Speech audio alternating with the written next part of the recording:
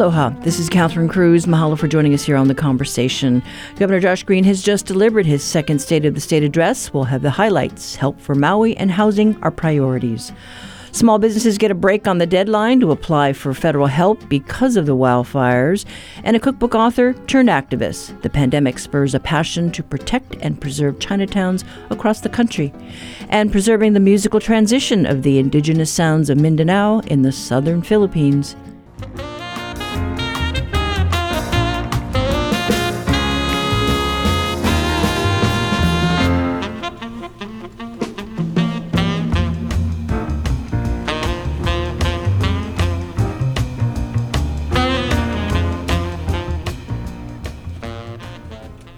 You're tuned to The Conversation here on Hawaii Public Radio. I'm Catherine Cruz.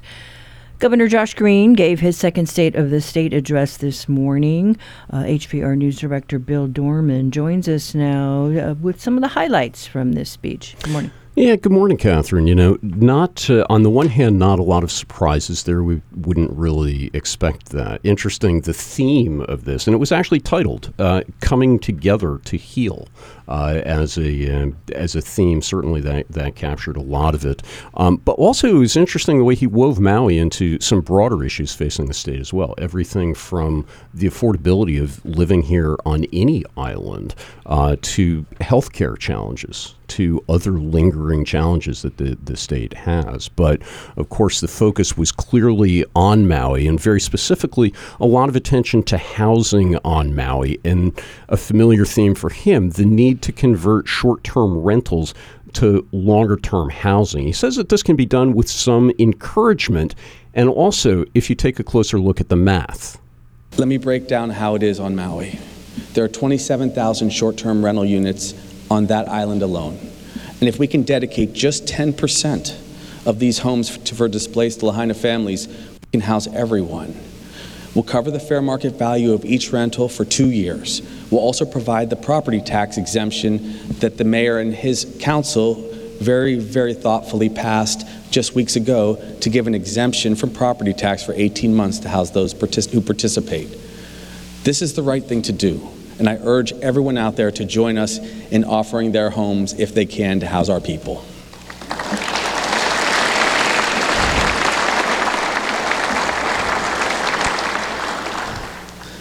Now, if not enough partners step forward to join us as we approach March 1st, believe me when I say this, I'm going to put our people first, and I will be forced to declare a moratorium on all short-term rentals in West Maui until we find enough housing for the displaced families. And there you have it in terms of that, the threat that has been there, and again, the deadline attached on that in terms of March 1st. But housing, again, a theme, not just with the conversion of rentals, but also with attention to why housing costs are so high in Hawaii, as he said at a slightly later point. Even before the fires on Maui, state faced an urgent shortage of affordable housing, and pointed out some facts related to that a lot of people may not focus on very much. Housing costs in Hawaii are among the most expensive in the nation. Our state is such a desirable destination and such a profitable investment for so many that people from around the world have purchased property to hold as investments or rent as short-term rentals to visitors, making on average, and these are individuals who invest, 4 times what they would if they rented the property simply to one of our local families. Right now, 52% of all short-term rentals in Hawaii are owned by non-state residents, and 27% of short-term rental owners own 20 or more units. Take a minute to digest that. 52% of all short-term rentals are rented by people outside of Hawaii, and making 4 times as much as if they were renting to someone that we love who lost a home. And again, just some of the facts of housing and the statistics behind some of this. Yeah, and he has been dangling incentives, right, for folks to please get off the fence and please offer long-term rentals versus short-term rentals to our community. But he talked about amnesty for taxes, capital gains, right? If you're willing to sell your property to us, we will forego excise tax, capital gains tax. He had a whole list. It's interesting. And in that area and in a couple of others, he bent over backwards to insert language that was different than some of the prepared text, thanking the legislature in particular because the legislature stepped up at one point with your guidance. Approval when he talked about approval for Cal Holly's, thanking the legislature for appropriating money. Again, part of that political part of this, recognizing that heading into a new legislative session, while he can declare a lot of things from the executive branch, he also needs to bring along the legislature in this. Right. And, the one thing that surprised me was this $25 fee on visitors when they check in. Yeah, interesting. And again, a degree of specificity here because this is, again, second year of the biennium. Last session, there was around to let's get this visitor impact fee, whatever you call it. And now, as he said, this is a simplified version, just straight up, $25 fee on visitors when they arrive. And he also said in this, we're going to invest these funds, and he inserted the way you think we should invest them.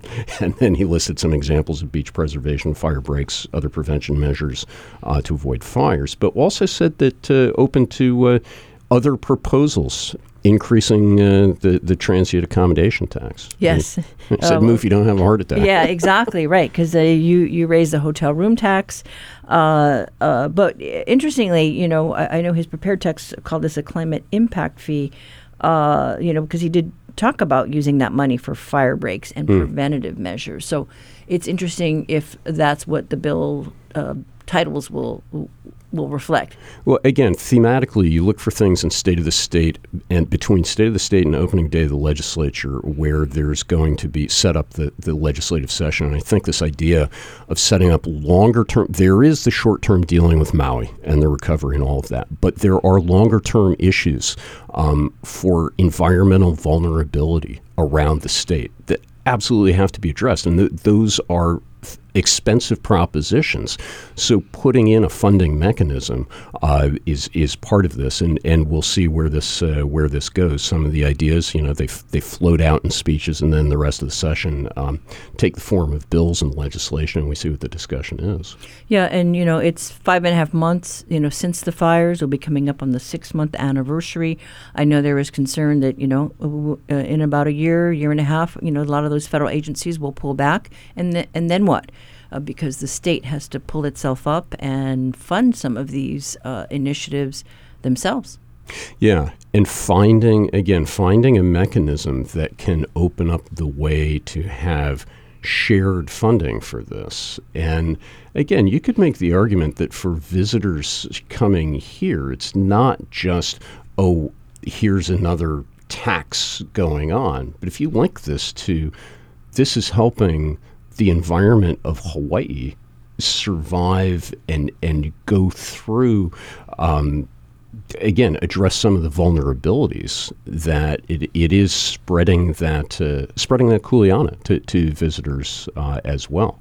One thing that did surprise me is I expected maybe a little more updated figures on how many families that are in hotels have been moved into longer term housing. I was hoping that he would give us a fresher update on that. My guess is that come the 6-month anniversary, we're going to have all kinds of stats and figures and updates, but we'll see. Yeah, today was definitely for themes and to set out that longer term. Yeah, because I'm sure the counties will be reassessing where we at 6 months later. The feds, whether it's Army Corps of Engineers, where we at on building the homes, where we at on temporary homes, all the community groups that are trying to set up places. But yeah, all very interesting. So yeah, that's more to come, I guess. And all a very long-term process, which we know is the case with Maui. All right. Well, thank you so much, Bill. We have been joined this morning by our news director, Bill Dorman, with some of the highlights from Governor Josh Green's second State of the State address.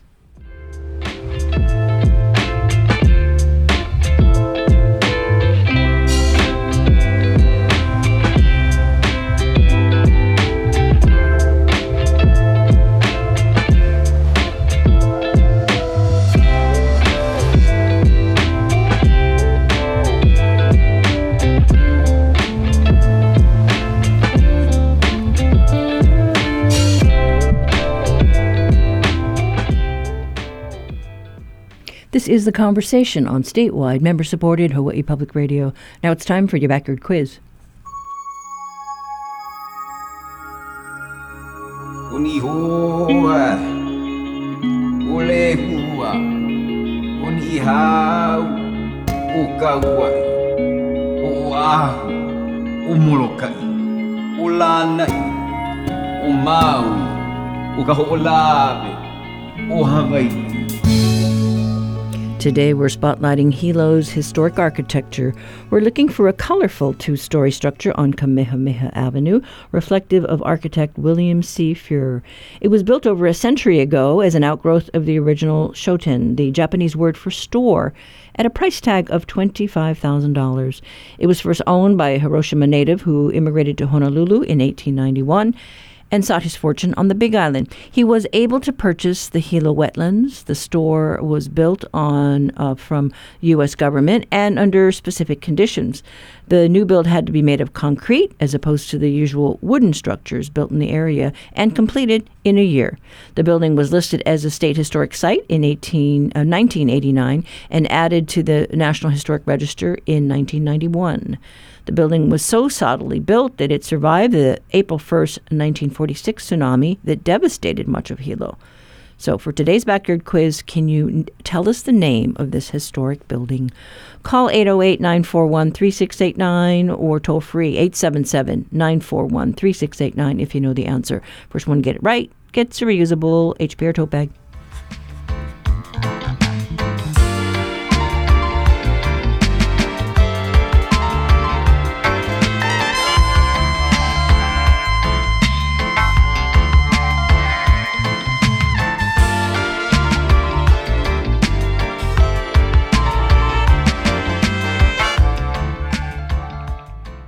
Support for the Backyard Quiz comes from NAREIT Hawaii, which supports nonprofits providing parents and children experiencing homelessness with opportunities to secure housing, including Family Promise of Hawaii. NAREITHawaii.com.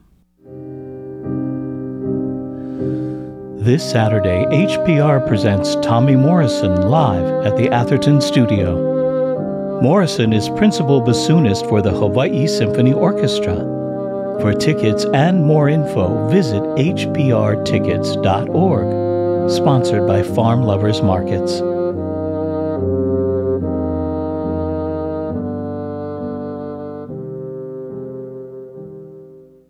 Support for HPR comes from the Scheidler College of Business at UH Manoa, celebrating 75 years, offering a Master of Accounting program. Scheidler.hawaii.edu.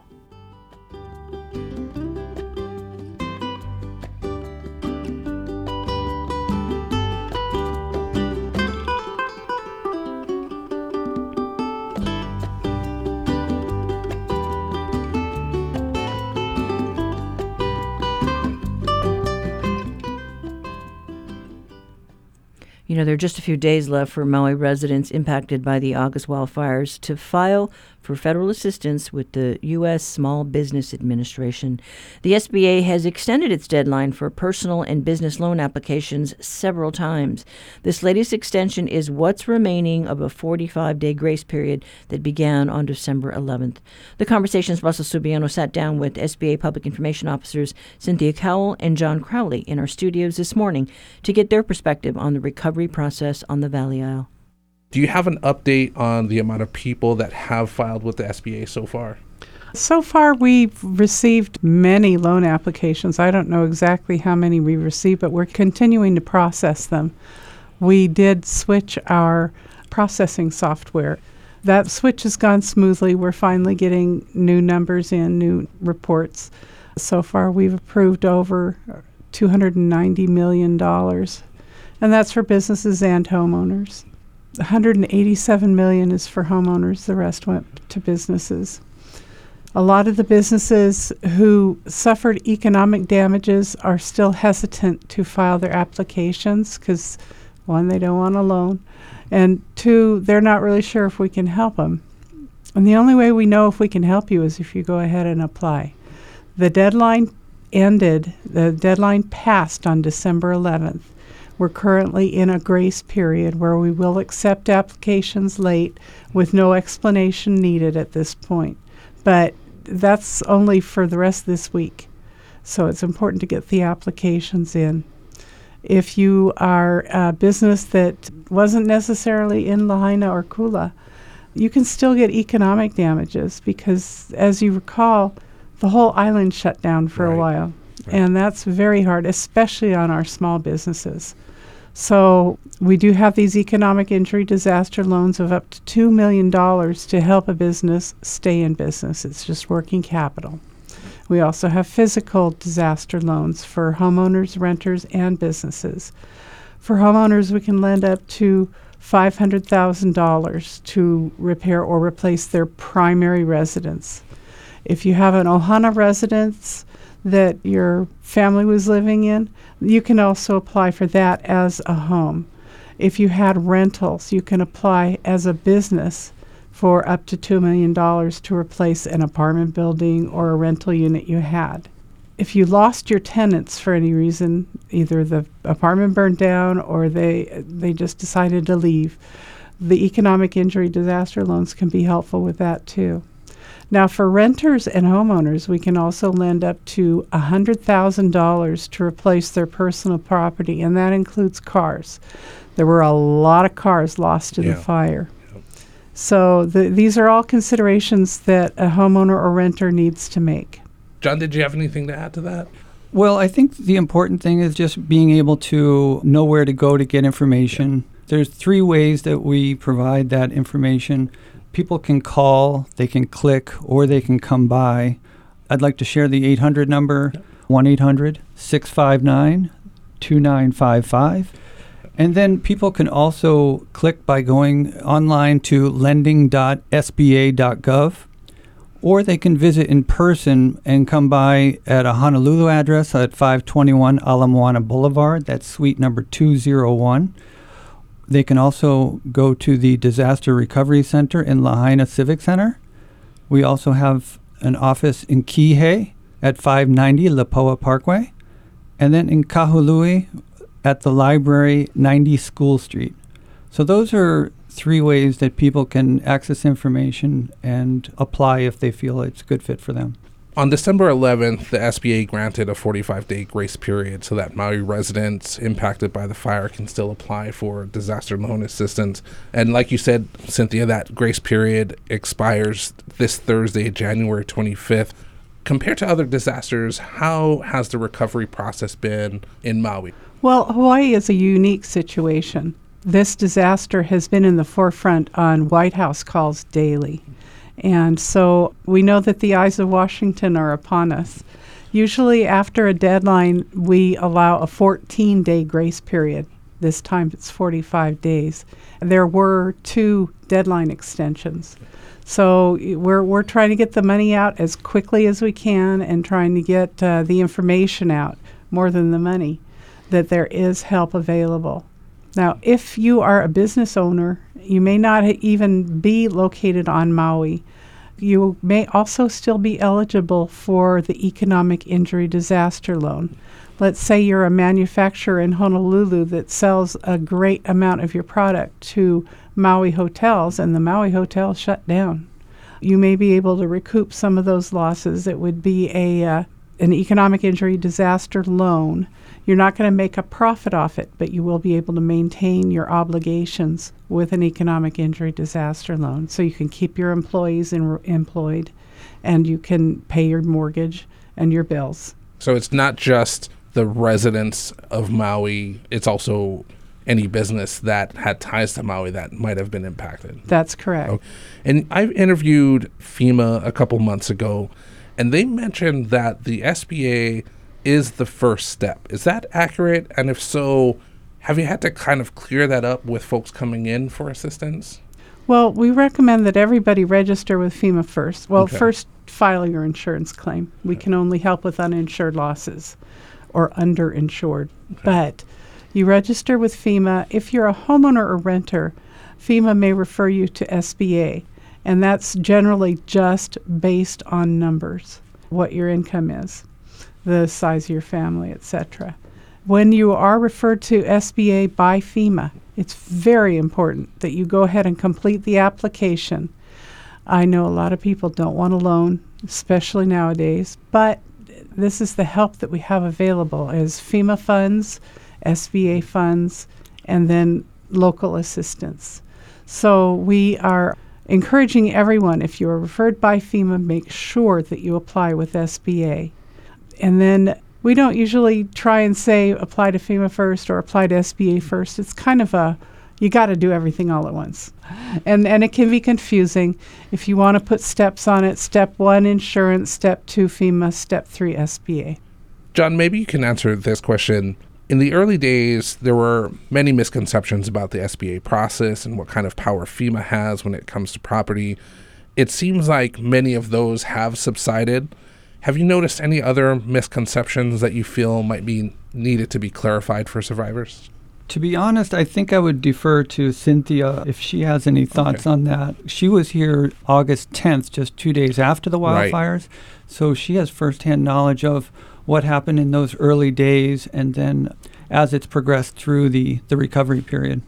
Well, some of the rumors we heard at the beginning were that FEMA wants your land. FEMA does not take your land. They don't condemn, they don't have that power. SBA will use your property as collateral, as with any mortgage you get.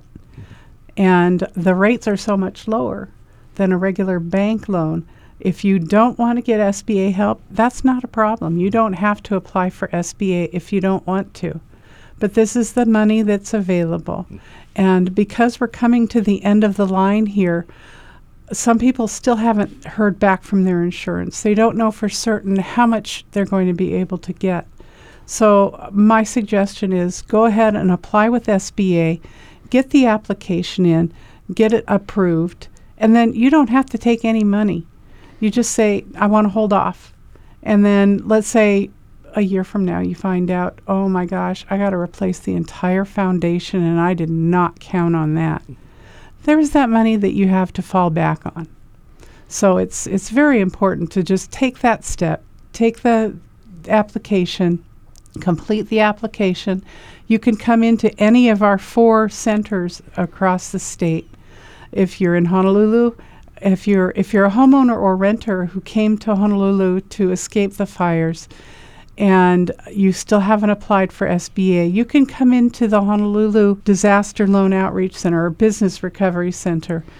Now, it is a business recovery center. That doesn't mean you have to be a business. We'll still take homeowners and renters. It's at 521 Ala Moana Boulevard, Suite 201. It's in the International Trade Zone. And we have our business recovery center at 590 Lipoa Parkway in Kihei. And businesses can go in there, or they can also go into the Lahaina Civic Center, to the Disaster Recovery Center. There are lots of options. We do have a dedicated Disaster Loan Outreach Center in Kahului at the library. No appointment necessary, just go in. If they apply for the loan, they don't have to take the loan, but to have approval is a good idea. And then you were saying that if they don't take the loan, down the road, they find out that they're going to need more money to be able to repair or replace things on their property. They can take the loan at that point. Yes. How long does the loan approval last? It's a year. And one other good thing about the program, and this just came in immediately before the fire started, is you have 12 months to take a first draw, and you do not accrue any interest or any payments due until 12 months from the day you take your first disbursement. So let's say you decided to wait because people can't build right now. Right. They can't go home. Some people are starting to go home, but there's still that hesitancy to go into the burn zone. Your house may be perfectly fine, but it's kind of easy to go in there and, feel what happened in the air, So if you're staying away for a while, we understand that. It's going to be time very soon for you to go home. I know the governor is encouraging people to go home. And it's kind of like falling off a horse. You got to get back on it. You got to get back in the house. But we know people can't start building right away. And so we can hold off on your first disbursement. So, if you don't take any money, it's no skin off your nose. You just can say, cancel the loan, we'll cancel the loan, and then you still have some time to come back and say, hey, let's look into this one more time. Okay. And then we can reinstate the loan. Cynthia Cowell, John Crowley, really appreciate your time. Mahalo. Mahalo, Russell. Thank you. That was the Small Business Administration, Cynthia Cowell and John Crowley, talking with HPR's Russell Subiono. Maui residents impacted by the August wildfires have until this week, Thursday, January 25th, to file for federal assistance with the SBA. We'll have a link to the information on the conversation page of our website after the show.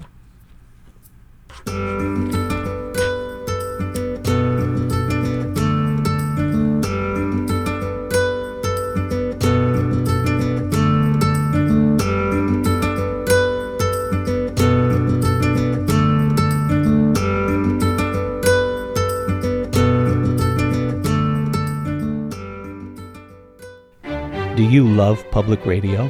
Would you like to join the team that puts your favorite HPR programs on the air? We may have the perfect job for you. HPR is hiring a full-time board operator.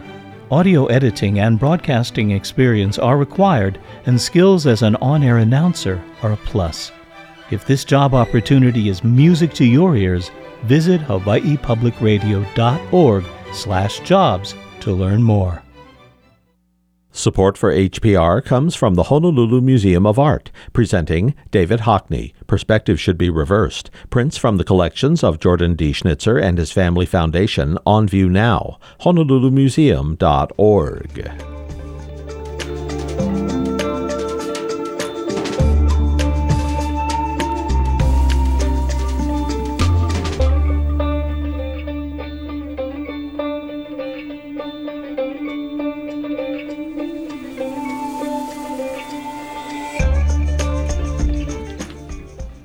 Becoming an activist later in life was not on the radar of cookbook author Grace Young, but she proudly proclaimed that title as she talked to us from her apartment in New York City recently. Young is in town this week to work with students at the Leeward Community College Culinary Institute. She will be featured in a free public talk with local chef Robin Mai this weekend. The two are honored with James Beard Awards and will be on stage talking about saving and preserving Chinatowns across the country. Here's Young. Well, at the start of the pandemic, I was planning on writing another cookbook. I had just turned 64, and my life just took this unbelievable turn. I became a new person to myself and others. I really stepped away from my life as a cookbook author and a culinary professional, and as I watched New York City's Chinatown empty out and become a ghost town because of the irresponsible rhetoric coming out of Washington that COVID was China virus and Kung flu, people were afraid to go to Chinatown. They thought if they went to Chinatown, they could catch COVID.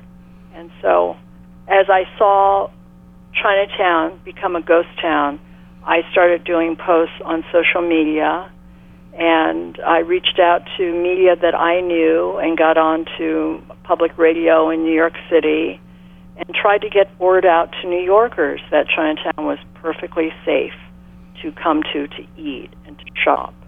And I became an activist.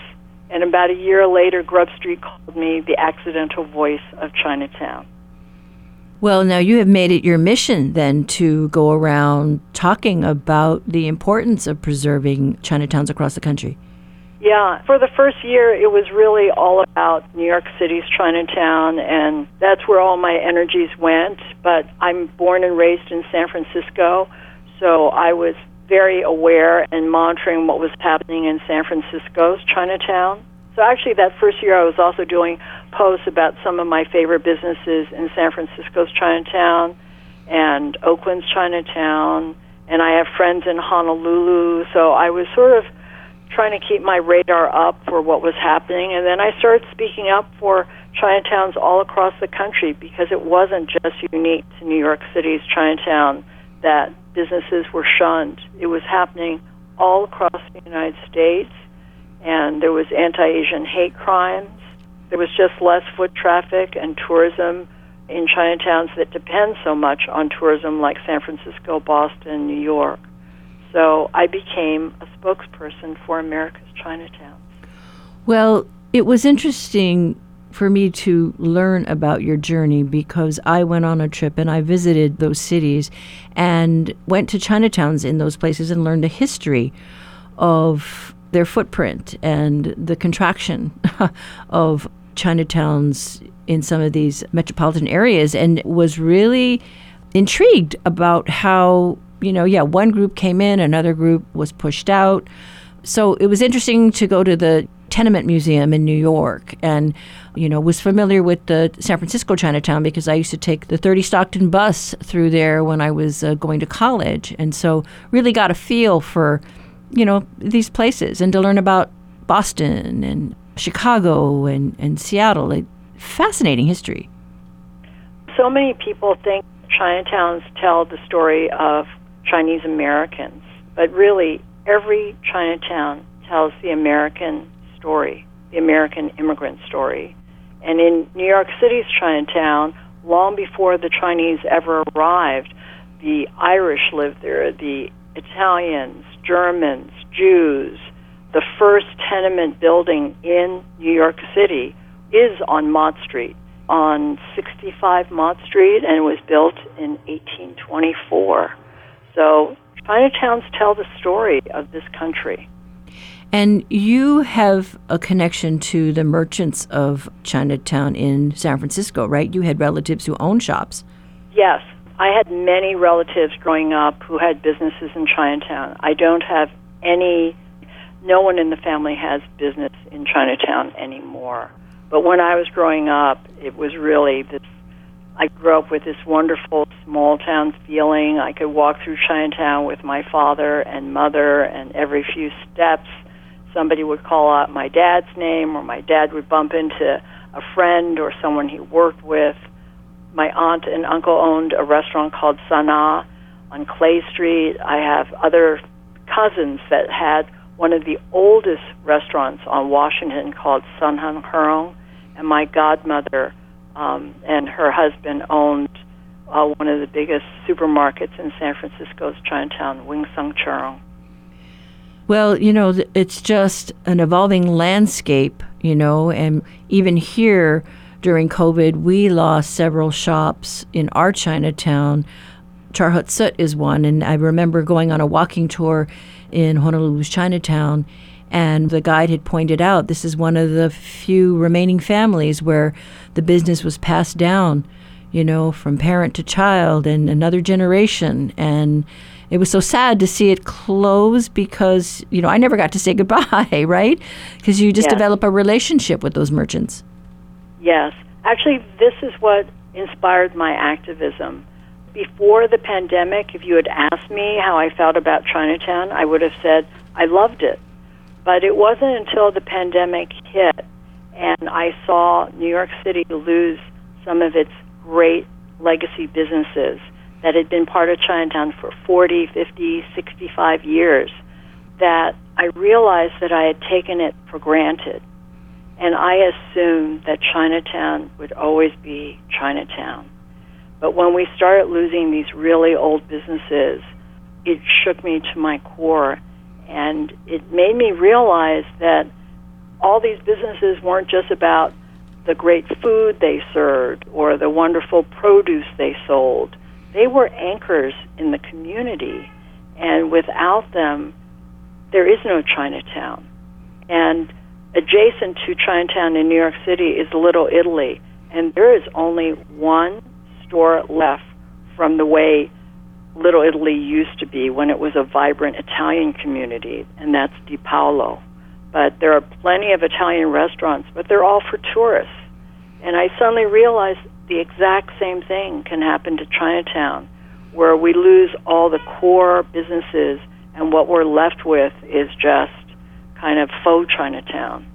And in the last 18 months, we got a burger shop, a pizza joint, some espresso shops, and I know, Chinatown has to evolve. There needs to be different kinds of businesses.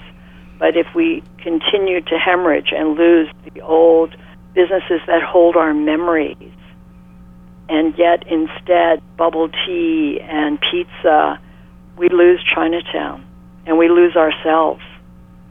Yeah, it's that fabric of the community that holds. Like you said, it's an immigrant story, not just the Chinese story, but all these different groups. I learned about the Greek merchants downtown. In Honolulu.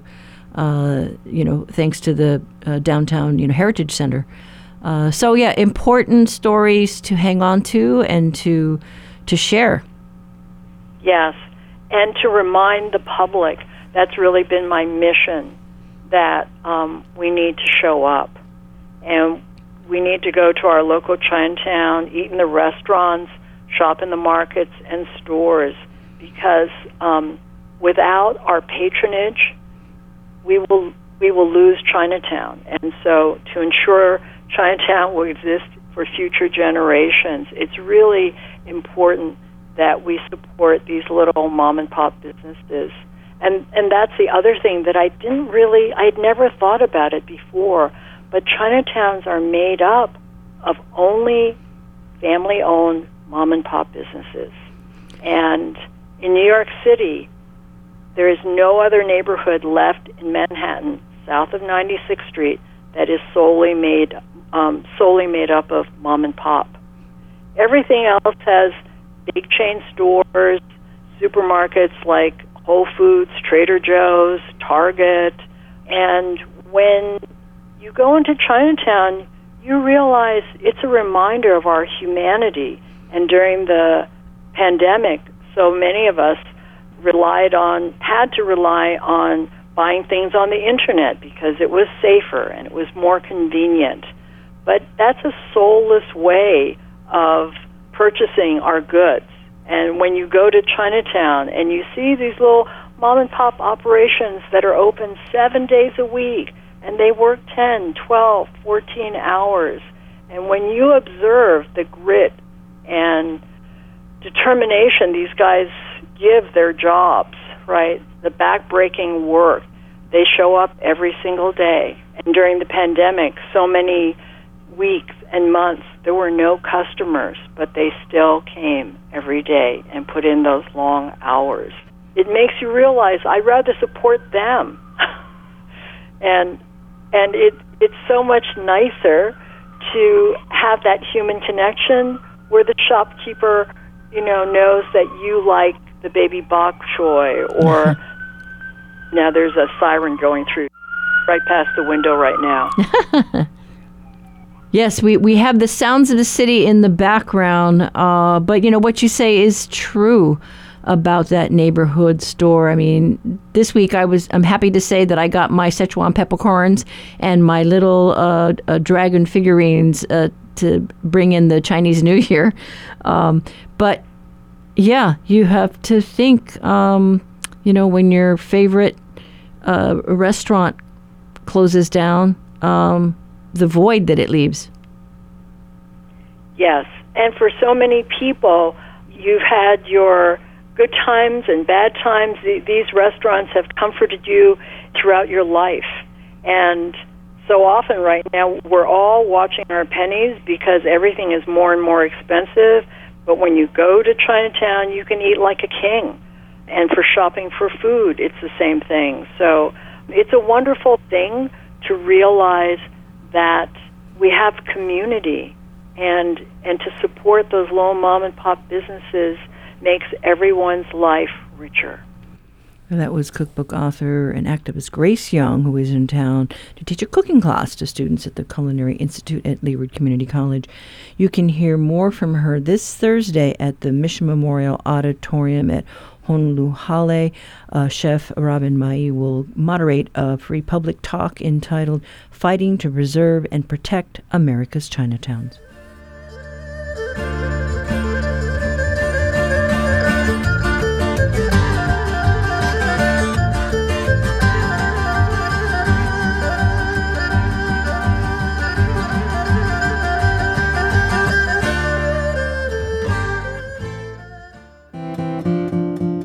HPR presents the return of our Mele Hawaii Performance Series. Performing live at our Atherton studio in Honolulu, Kamaha'o Haumea Tronas, Nathan Aviao, the Makaha Sons, and Ledward Ka'apana. For tickets and more info, visit hprtickets.org, sponsored by Farm Lovers Markets.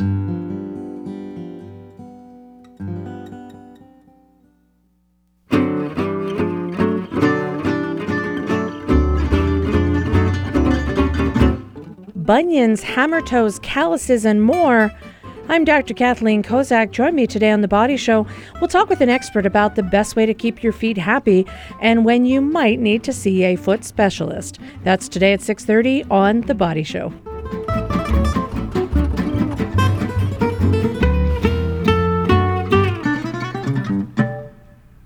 And now it's time to build out the answer to today's backyard quiz. Earlier we told you about a colorful concrete structure located in Hilo. It's home to retail shops, commercial offices, and listed as a state historic site since 1989. It was added to the National Historic Register in 1991. The two-story building was constructed in 1912 as a second site for the Hata family store to sell Japanese silks, kimonos, as well as Eastern souvenirs and provisions. The price tag was $25,000, a large sum at the time. And unlike wooden structures of those days, it has survived two major tsunamis. Sadanosuke Hata was the name of the Japanese merchant who was the patriarch of the Hilo business that branched out to Honolulu and Japan. It's a nod to the long-time Hata family and the business Waihata, which you see the trucks driving around town. So now the next time you walk along Kamehameha Avenue, you'll know the story behind the S. Hata building, which is the answer to today's backyard quiz. And our winner today, Sherry from the Big Island. She got it right.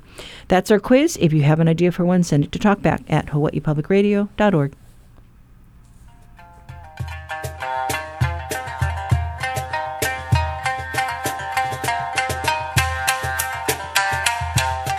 When you support HPR, you help shine the spotlight on Hawaii's next generation of musicians. How long have you been playing the violin? I've been playing for about 7 years. I got my violin for Christmas when I was 6, and then I started playing probably a month after. Hear from local students every Tuesday on HPR2's Classical Pacific. I'd say just number one thing for really any musician, but even percussionists too, it's really just all about persistence and exactness. There will be times where, you kind of get down about it, but there's always a light around the corner. Help HBR uplift Hawaii's youngest musicians. Donate at hawaiipublicradio.org.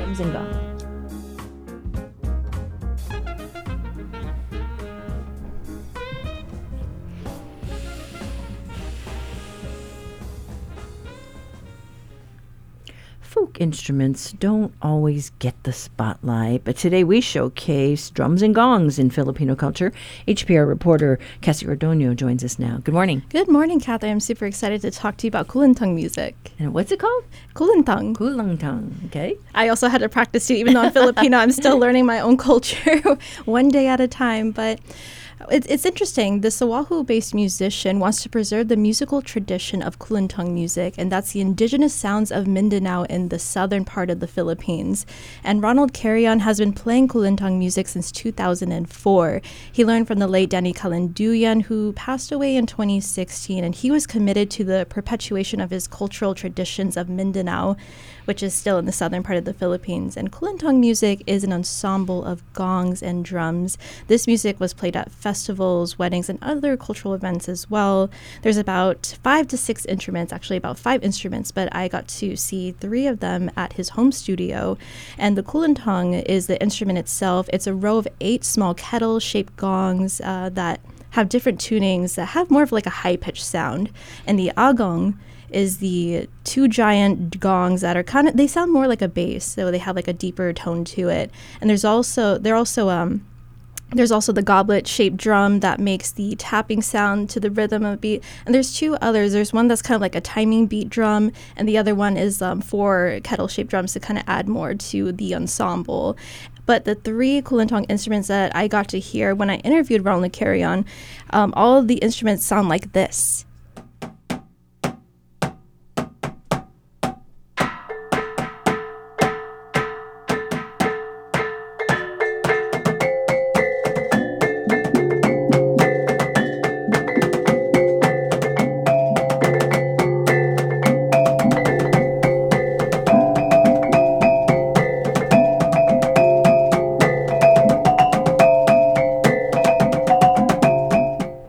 I like that.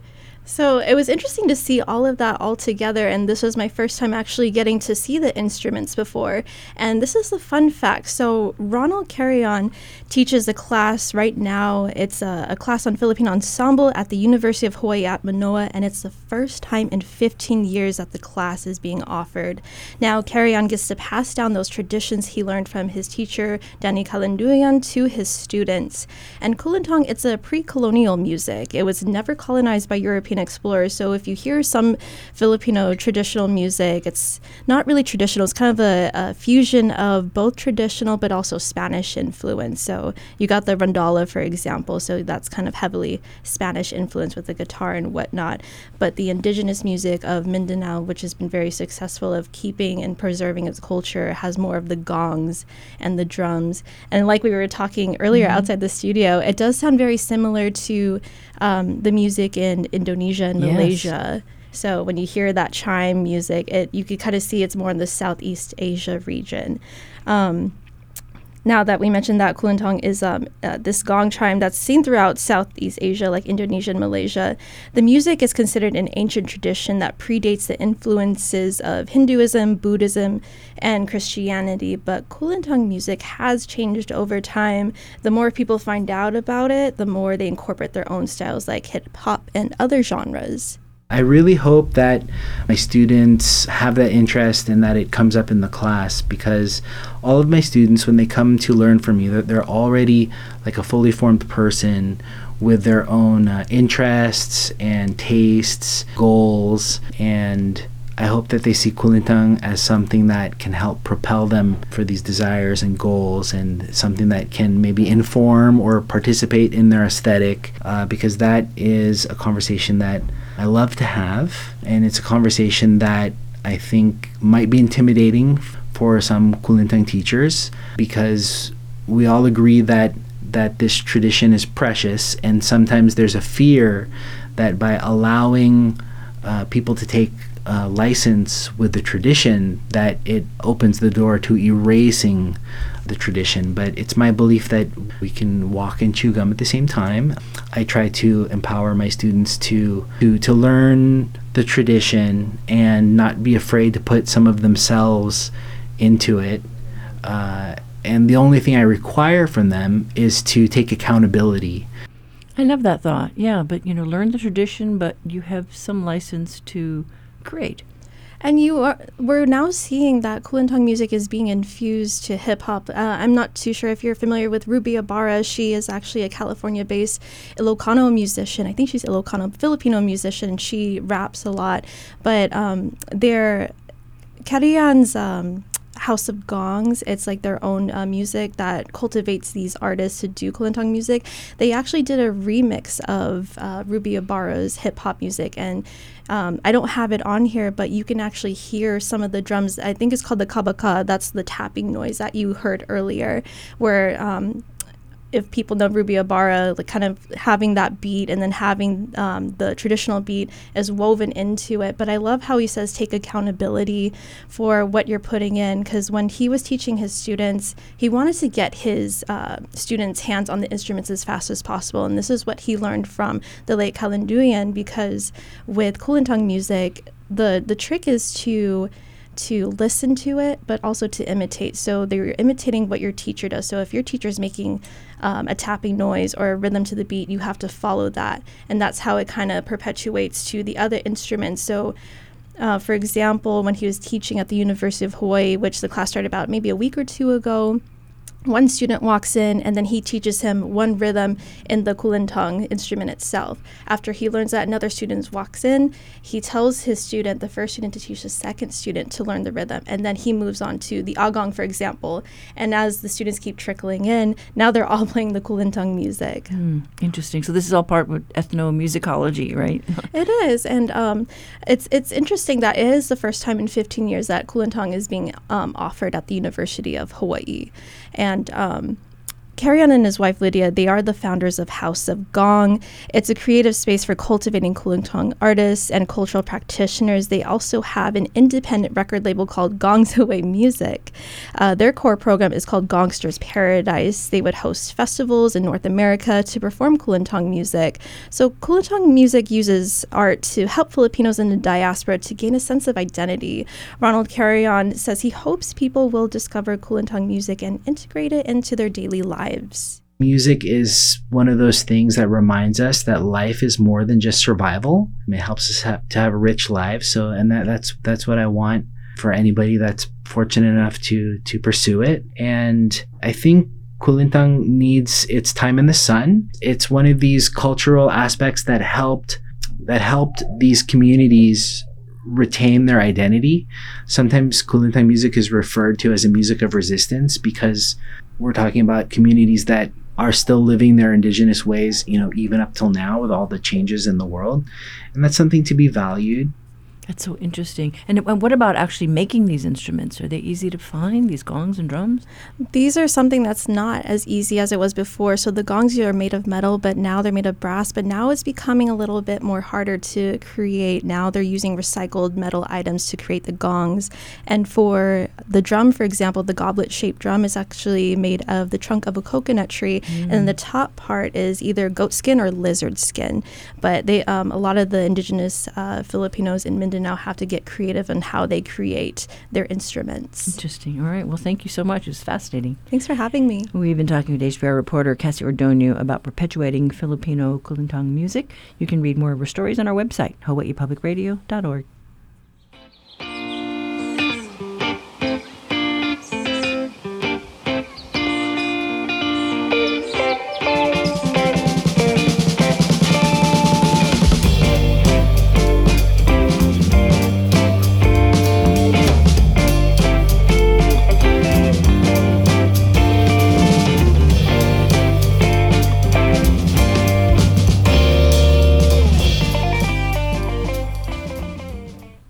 Well, that does it for us today. Tomorrow, we hear reaction to the governor's State of the State address. What did you think of this speech? Record something. Call our talkback line, 808-792-8217. Look for the Conversation podcast on our website or on Spotify, Apple, or your favorite podcast store. I'm Catherine Cruz. We'll be back tomorrow with more of The Conversation.